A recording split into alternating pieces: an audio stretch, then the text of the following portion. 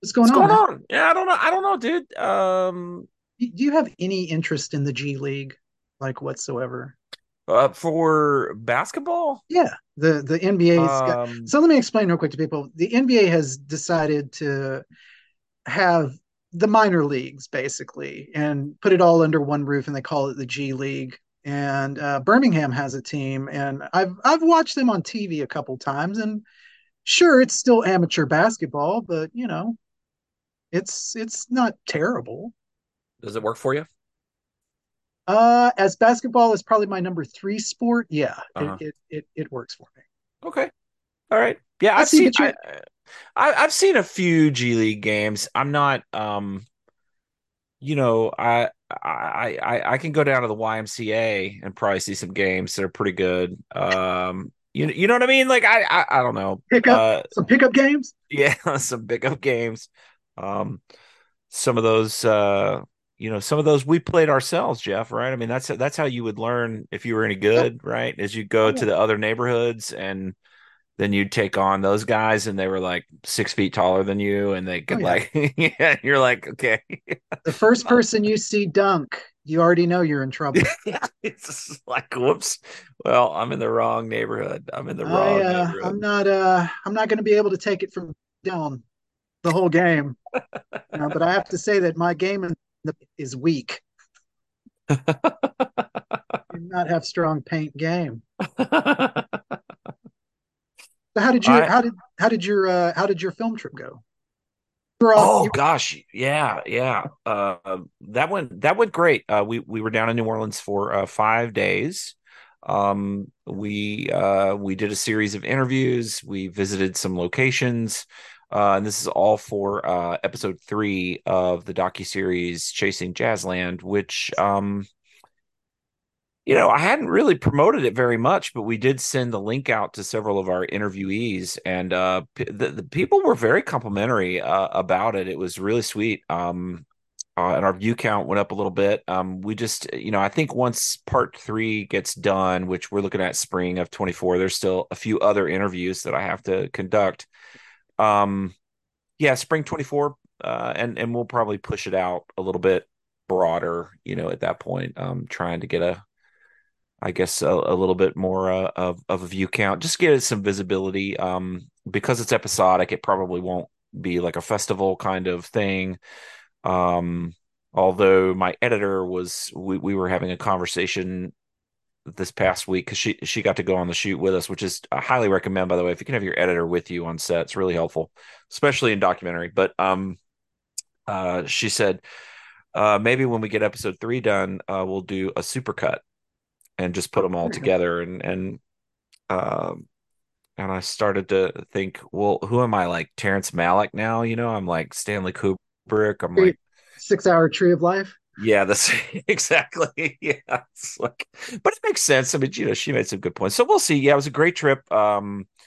Love New Orleans. I know you're getting ready to go. Yeah. That place has my soul What'd you eat? forever. Let's cut the shit. What did you eat?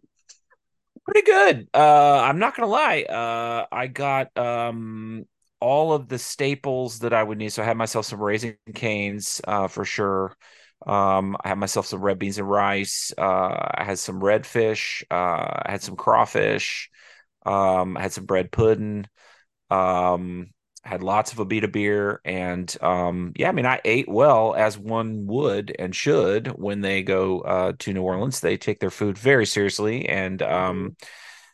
it is a little bit pricey in certain areas, but I didn't really go to the super fancy places. I'm I gonna tend say, to, not me, my friend. I'm going to the Verta Marte, yeah, yeah, I like to hitting it up, the find 24-hour deli.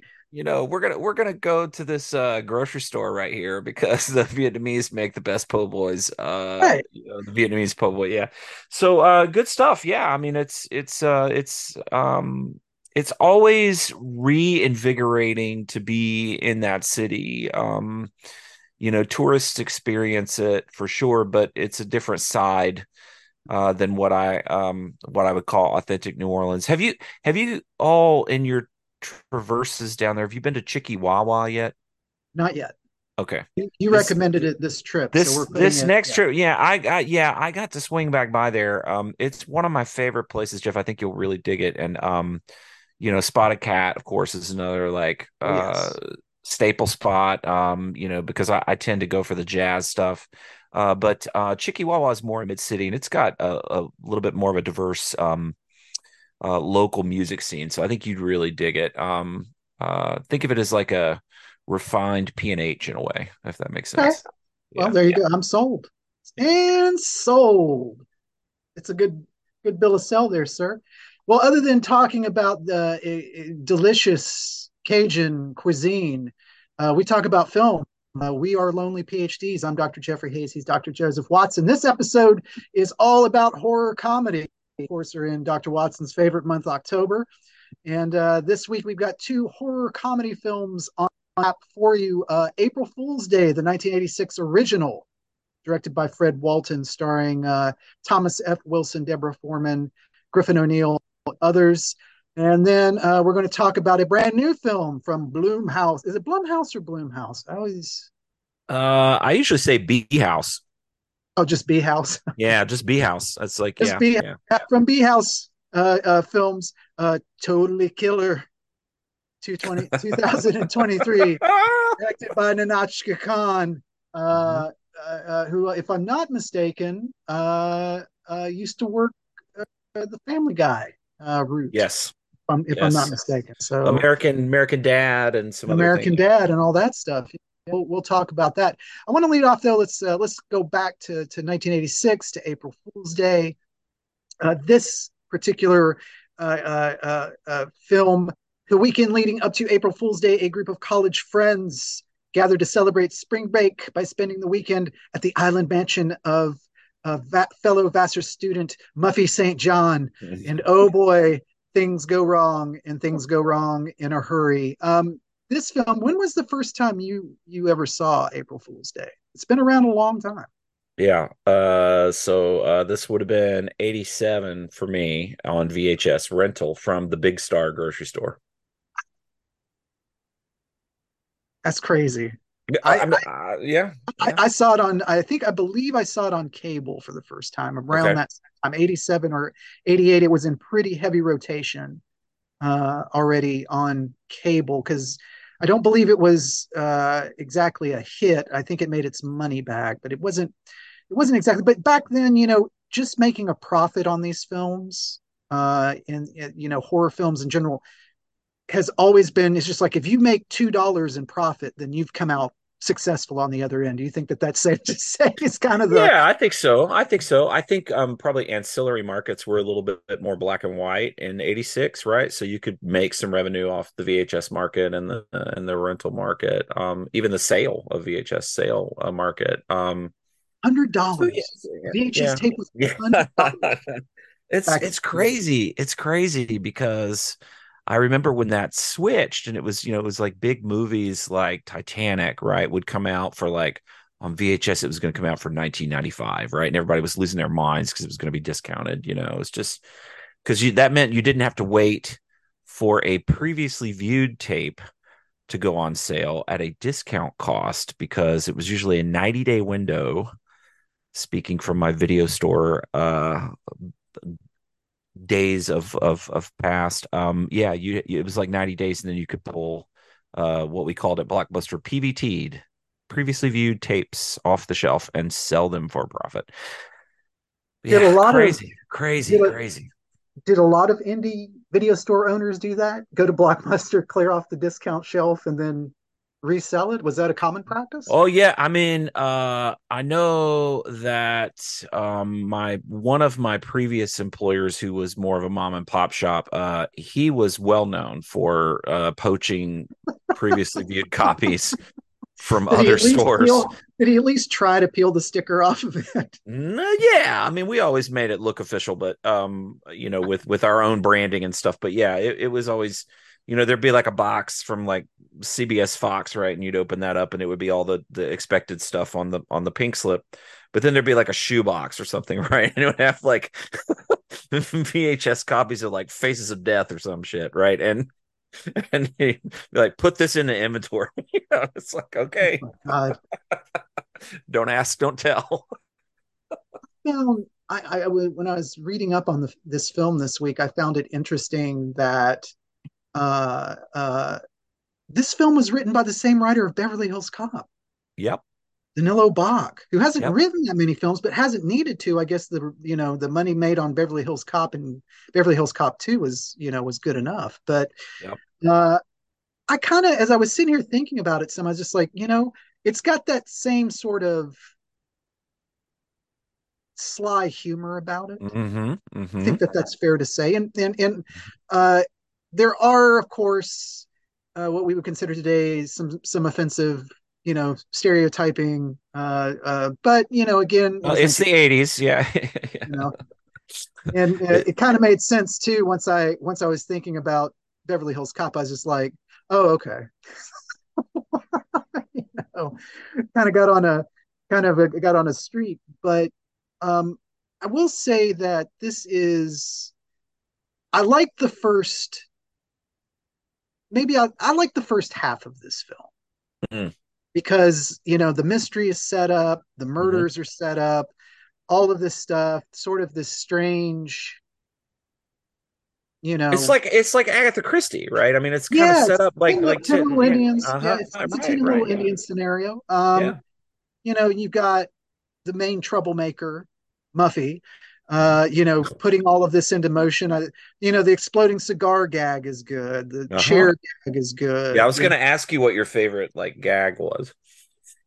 In the first half, that first half, it's definitely the exploding cigar. I totally Uh-huh. forgot about it. There are Yeah. things in the film I totally forgot about. Yeah. The severed Um, head, all that stuff. Did you forget? all that, Yeah, yeah, all that yeah, good stuff. yeah. Yeah, but it's the final quarter of the film. I found myself, and this is my main question for you: is there a thing? Is there such a thing as too many twists? Ooh, what a great question, Jeff. Yes. Did you find Yes. yourself with this film saying, "Okay, too many twists"?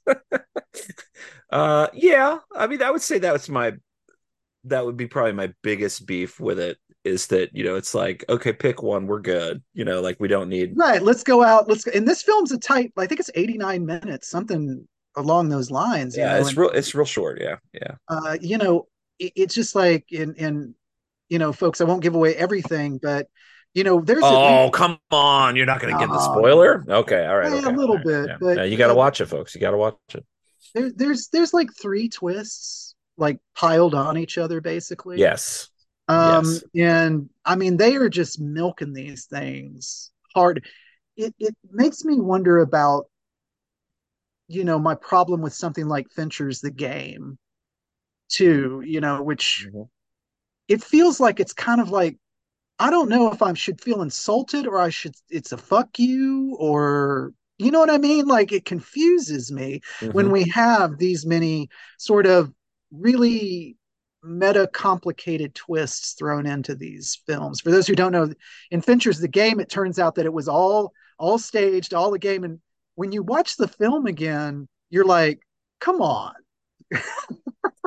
I So don't that care how I I don't care guess how rich someone is. yeah. Like this is a whole other like Right. level of thing. Yeah. Well, maybe that's why we have so many issues with multiple twists because the more twists there are, the less plausible it starts to feel, right? Like as an outcome, right? And it starts to feel like why couldn't the filmmakers just pick one? Why do they have to feel like they have to be like an extra layer clever? Because there's definitely like moments where you can have big twists and little twists, right? But like Mhm. these are big like plot twists, right, in this movie. Um, and it's not as savvy. I think it certainly inspires twists, that would come past it, like like something like Scream, or Right. but Hitchcock was doing that shit too, like the little twists, everywhere. Well, So but a Hitchcock twist is more. So, well, one, it's more subtle because he never showed you if it was violence that was the twist. He sort of all he would shy away from it.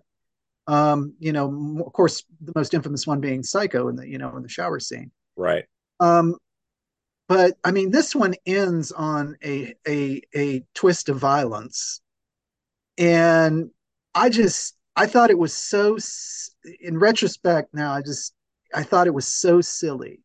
Like, why this capper? Why didn't you go out on the celebration of the friends and everything being in right. on it, and They're genuflecting, right, on the experience or the trauma, yeah, right, and you're like, this is an okay place to end it, right? I didn't need yeah, one more thing at the yeah. end, right?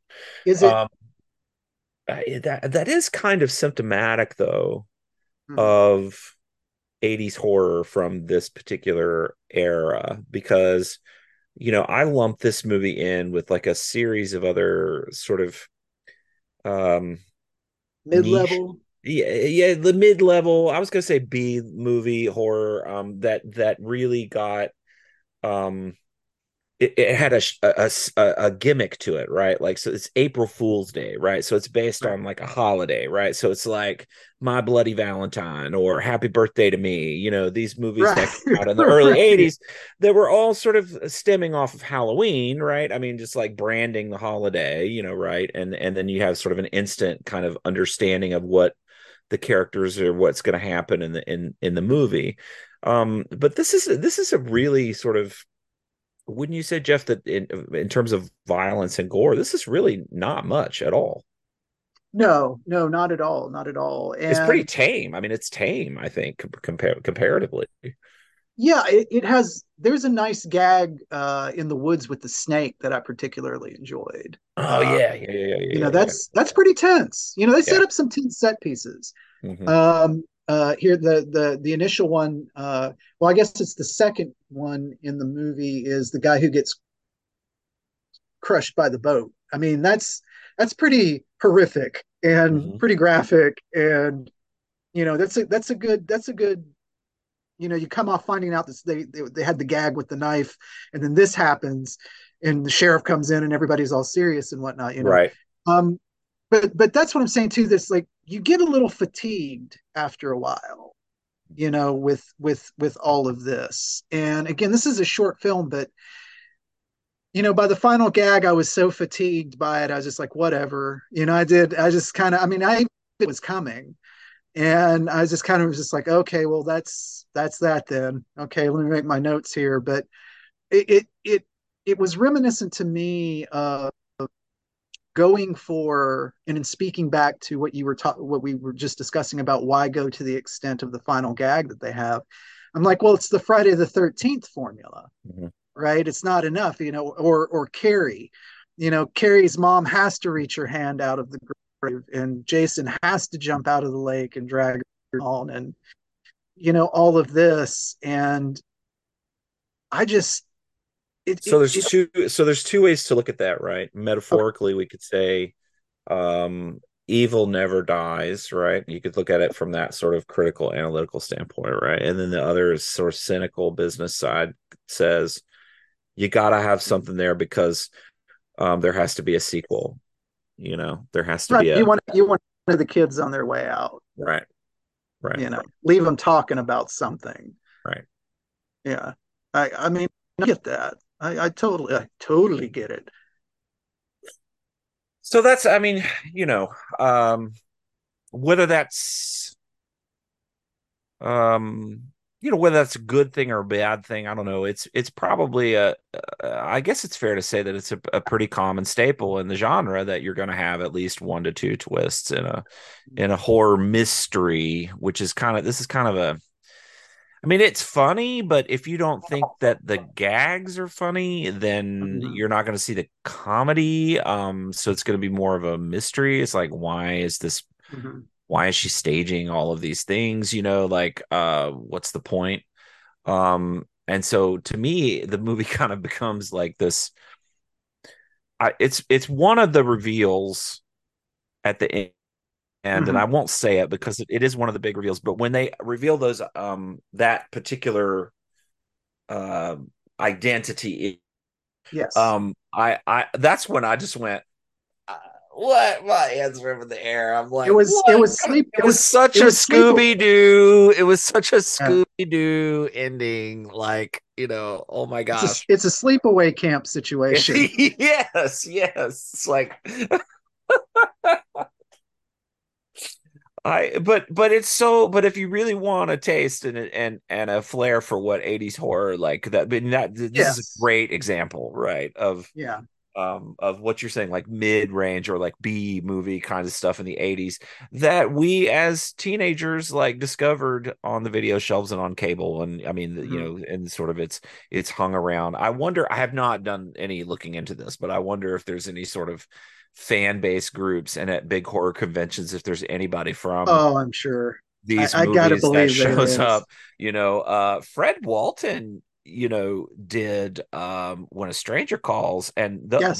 those movies are great, right? So I he's certainly a seasoned director, and the movie is paced really well. Like you were saying, Well, I the was gonna first say half of too the that movie is really good. Yeah. all everyone brings their A game. Like Yeah. these young folk, these young actors, even Jill commented on that. She says everybody just is doing really well. And I'm like, actually, with the material they have, they are doing really well. Yeah, yeah.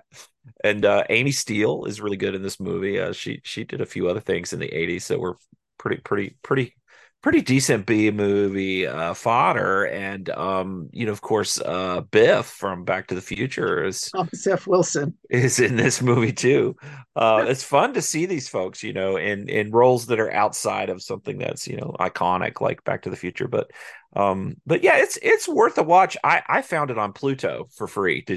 Where did I you? did as well. Yes, Okay, yeah, it's currently on Pluto TV. If yeah. you have to just do some commercials, but you'll be fine. Yeah, yeah. I was gonna say it's probably tack on an extra 10 minutes or so for the movie because you had to sit through some ads, but it was good quality. And yeah, it was fun to revisit it. And I actually, Jeff, I probably should have given you more street cred, but when you suggested that as a counter, it was a great idea. But I was like, oh my God, Jeff has seen April Fool's Day, like what? Because I don't think of you Okay, as being a horror person first, right? I know it's right, not your favorite genre, right? So right. so I should assume that if it's horror pre-90s that you've probably seen it. Oh yeah, Okay. yeah. But at Post 90s, it's up in the air, right? Come it's on, come very on, be real, be real, be real. Own it. no. It's here and there. I mean, hey, look on my Candyman's on my shelf. In the Mouth of Madness is on my shelf. So I Nice, mean, nice, nice. I can't say that it doesn't happen, but I will say that I worked my way out of it. Like I watched it Like it was before. a bad like a bad Well, relationship. you can only watch Joe Bob Briggs so often. I love Joe Bob Briggs. He's I'm great. not saying I don't love Joe Bob Briggs. I'm just saying like this is where 12 head kills. yeah we got 13 kills, two ladies underwear. No. I mean, we really did grow up with some demented shows and stuff like that. I was trying to explain MST 3000 to a bunch of students the other day. They had never heard of it. They didn't know anything They haven't about even it. seen They the just reboot like that's come never. out in the last few They years. just they were just Wow. completely unaware of what this was, and I was showing them the old school MST 3000, and I was like, they were just kind of looking at it like this was funny to y'all. And I'm like, well, yeah, I mean, it was kind of hit or miss, but this was like our YouTube, right? We could put this on Oh in the yeah. background and tune in and out and come back and pay attention to it. But I'm like, yeah. I said it's a great concept, right? It's these guys banished in space and they're I forced to I watch tried bad movies. I tried to never miss a Saturday morning. It would run on Saturday mornings on the old Comedy Channel before it became Yeah, Comedy Central, and I loved it. But I get their beef. I mean, I get it. It's a different pace. It's a it different is. style of comedy. Mm-hmm. Although I find it very amusing seeing that they like to watch people watch play video games, which just It's just it it's yeah, it's so similar. And even on TikTok, the way they will stitch themselves into scenes from movies, and the way that they'll comments on, the characters or the situation from the movie scene that they're stitching themselves into. It's so mhm. they're doing it, it's just in really more technologically meta narrative ways, right? It's fascinating. Or we can It's stop giving fascinating. them so much credit for reinventing the wheel. Little column A, little column B. I'll just leave it at that, Yeah. everyone, before we Yeah. get into. Well, that was April Fool's Day, 1986. We are lonely PhD. We are lonely PhDs. I'm Dr. Hayes. He's Dr. Joseph Watson. I will get back into the rapper again. This is episode 2 of season 3. I'm still feeling a little rusty, a little salty, a little rusty. As it were, up next, totally 2023 film directed by Nanachka Khan. And I turn things over to you, sir, because you were the one who pointed me towards this movie. Well, I got hyped for this movie, and the trailer was cut together very well.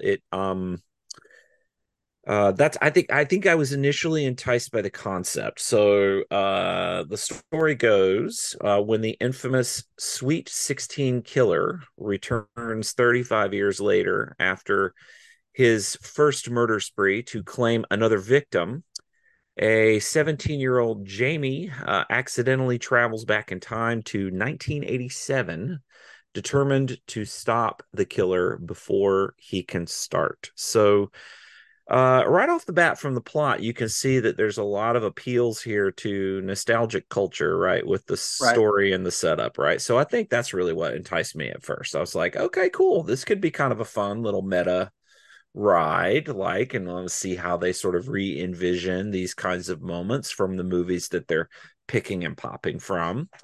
Um, I I think that time travel movies always have one problem, and that's the science of time travel. That's the one thing that Well, I'm going to that lead with that.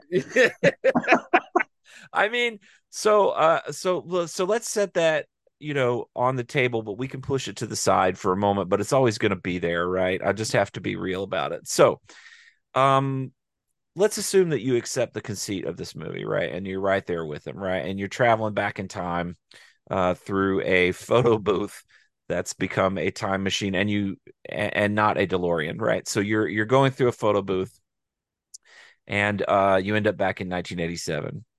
Um, I liked the way this movie sort of addressed the whole, instead of Marty meeting his mother and father, it was, a woman meeting her mother and father. And so I thought that it Right. made the mother-daughter dynamic much more interesting, right? And being able to shift perspective like that was a really nice sort of reinvention touch, right? To that kind of Back to the Future trope that they're playing off of. In terms of their sort of homages to other horror films, I thought it was kind of sometimes it worked, sometimes it didn't. I think, to be honest with you, this film really kind of falls apart in the middle of the second act. Yes. It's at that party where we've gotten out of the first act. We're kind of introducing the conflicts and the struggles, and how are we gonna, how is she gonna navigate 1987, knowing what she knows. And I think I was expecting a little more comedy than I was the Mm-hmm. serious attempts that they tried to be at scary. And Mm-hmm. um, some of the choreographed fight sequences Pretty intense. pretty intense. And I'm like, I just thought it raises interesting questions about the limits of horror comedy, and when it stops becoming parody and when it starts trying to be its own thing. And I Right. think that's what this film struggles with, is because it wants to be both, and it doesn't really understand how to navigate balancing those two Mm-hmm. wishes, right? Mm-hmm. So I think it leans on the nostalgia at the wrong times and then tries to be itself at the wrong times as well when it should be leaning on nostalgia. So and maybe that was all purposeful, and the attempt is just to break the model, and okay, cool. That was just an experiment then, and it just didn't really work for me. But there was a lot about it that I did like, but overall, I was left kind of unsatisfied. I thought it Yeah. could have been a lot better than it was. I mean, how Yeah. do you feel about it? Oh no, absolutely. And I'll tell you right now, one thing that bugged me was the same thing that bugs me still in Back to the Future is just like, you mean teenagers are horny? You know, I'm like, why is a teenager surprised that teenagers That want to other fuck? teenagers are horny, right? I mean, I Right. guess I do I understand the mean, the whole, oh mom my and God, dad that thing was my aside, dad. Yeah, but but yeah, go like ahead. everybody else, like, I mean, I'm just like, why are you surprised by Like, why do you think it's weird that a boy or a girl in 1987 would want to hit on me, right? If I'm the same right? age going back, right? I mean, it's yeah, that's not it shouldn't be awkward and it shouldn't be Mhm. weird, but it is for some reason. Maybe that's a generational humor thing. Yeah. I don't know. Maybe. Does the film spend too much time also with, our main character, Jamie, um, making social commentary like every fucking 5 minutes? Yeah, Like, one of the things that I thought was really interesting, Jeff, about the movie, and I need to go back and watch it, again, especially some scenes where they were specifically addressing these particular topics. But the final girl is a trope in horror film, yes, right? That theorizes it comes from Carol Clover, who was a it's feminist film scholar. wonderful, wonderful book. Yeah, it's great. And her theory has been very sound for horror for the last 30, 40 years, right? Um, and it theorizes that a final girl, there's going to be a woman left fighting the evil at the end of a Mhm. film, and the woman is going to triumph. And then there's sort of some other characteristics about the woman final girl.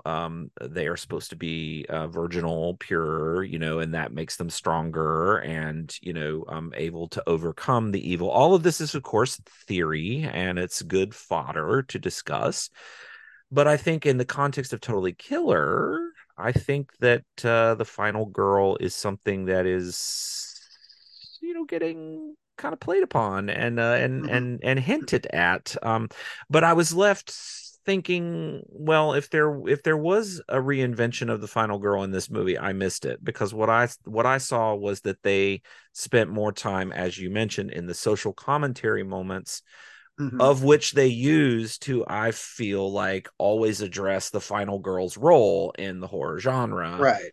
And some of the most awkward moments were when, for example, one of the girls, of course, in 1987 is killed, and it's this running gag in the movie. Oral sex is a running Oh, gag. the BJ thing, Yes, the the BJ Bartles and thing. James gag. Yes. Yeah. Not Bartles and James wine coolers, although those were brought up and I did laugh pretty hard at that because we all stole some B&J coolers at some point and drank illegally. But um it's a joke about the oral sex stuff as well, which plays back to the sexual purity of the final girl, right? But this one girl had died, and they're having this discussion about, well, she only wasn't there, or she only left because she doesn't enjoy giving oral sex. And just think, if it had been the opposite, she'd still be alive. And Mhm. Jamie says something to the extent of like, let's not reduce it down to that single thing, right? Right. And so that's a direct social commentary on the final girl, right? And so Mhm. things like that are where I think the film is interesting, but Mhm.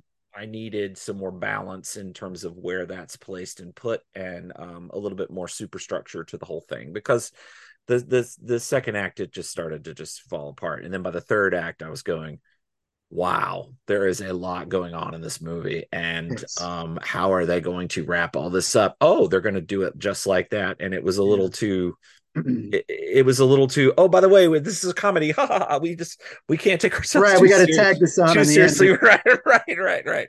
Um, I felt like too, like the final line could have been something also like borrowed from something like, I don't know, something like, Predator, like Johnson, you son of a bitch. yeah, yeah, something, right? Right. To indicate the silliness, because and coming back to the science, we could tie in the philosophy here. The idea that if you, as they explain it, if you traveling in a river and you get off on the banks and you go Uh, upriver and you get back in the river, and I was like, okay, okay. okay. Wow. So what does that change, right? What kind of ripples does that create, right? This is a, if there's Well, any and their theory even extends to that you wouldn't dis if your parents were killed, you would still exist, just no one would know you. And I was like, wait a second, wait, what? that, I because, don't. Back to the Future, I think takes a really conservative stance on it, right? And just kind of says, look, whatever you do, the slightest thing is going to alter everything. And Right. this film seems to want to ignore that part of the philosophy or the science, right? It just wants Mhm. to do its own thing. And that's where, I don't know, maybe it Well, worked see, for some people. it It could have did been not more, work for me. but it could have been more fun Yes, they could if have they done had more with it. Yeah, leaned yeah. into it. You know, how do you rate The Mask? Gave it a 10 out of 10. Really, you didn't like The Really? Mask? You The like Mask it Count? was like I did. it was as if somebody had taken a mold of James Vanderbeek from Dawson's Creek Might have. and made him into a Max Headroom kind of mold. It was not scary to me. That did not work for me. Nope. Okay. Sorry. All right. Sorry. Well, that's fair. That's fair. As far as the twists in this film goes, how do you feel about it? I mean, I know it still falls apart for it, but Yeah, I they think felt a little crammed. yeah, I think well to me one of them was just really obvious, right? And it was only a matter of time. And I don't know if that's just because I've seen way too many of these movies or whatever, but so there, the likelihood that I'm predicting it is pretty high, right? That's going to go down that way. But so the podcast character, we'll just leave it at that. The podcast character, right? When he goes into the whole like, I created Michael Myers, right? And he does this whole that I saw coming, and I didn't really want it to happen, but I could see it coming because it's a throwback to a real big shift that happened in horror in the mid 2010s, and that was the shift to focusing on post-traumatic horror, right? And like what kinds of horrors are created from the tragic event itself, right? Either within an individual that experienced the trauma or an individual who wants to sensationalize the trauma, right? And so I saw that twist coming, and so Well, that wasn't a huge reveal for me, but yeah, here yeah. they decide to humorize PTSD through dodgeball. Do You you? know, I wanted to ask you about that. sure. Do you remember dodgeball being that intense? I just Good don't God, remember it being no! that intense. I It was mean, always laid back. did I we don't. did we did we try? Sure, but were we trying to like break people's noses? No, I that sort of like I don't know why that's become a trope, but it's almost like in every high Somehow it school has, movie, yeah. yeah, that there's a dodgeball scene or there's some sort of PE scene where there's some sort of like awkwardness between someone's athleticism and someone else's lack of, right? And it's just it's becoming a worn down trope in my opinion. And when you toss in the 1987 with it, I'm just like, it was, that really, that's a misrepresentation. It was not like that. I mean, that's otherwise the whole movie Dodgeball would not be funny because Right. we'd all be suffering from post-traumatic horror. And Yeah, we'd I all. don't know. I apologize to you all if that was your lived experience and you had awful Yeah, dodgeball experiences and your nose was broken or something. I apologize, but that was your not my apologies. lived experience. So That yeah. was not mine either. Mine either. Trust me, I had things broken in football. I didn't need dodgeball to hurt me Right. with those things. Oh boy, what a male thing of me to say. That's Oh, right. You're coming at that like Kenny Powers, like I'm not trying to be the best at exercising. I play real sports. Yeah, I'll yeah. play real. Or the old joke about baseball. John Crux saying that he was approached by a woman, and she says, "You're an athlete, aren't you?" He goes, "No, ma'am, I'm a baseball player." Differentiates it greatly. And now I just felt everyone turn the podcast off for some reason. I don't know. Yeah. I don't know why. I don't know why. We Um, kid, we kid, we yeah, kid. I love Julie Bowen in this movie. Yeah, she's great. She's She's great. great. And I thought that first fight scene with her, I thought we were going to get something a little bit different. I got excited there for a minute. I was like, oh wow, we're going somewhere different, like right Yeah. away. And I was like, here we go.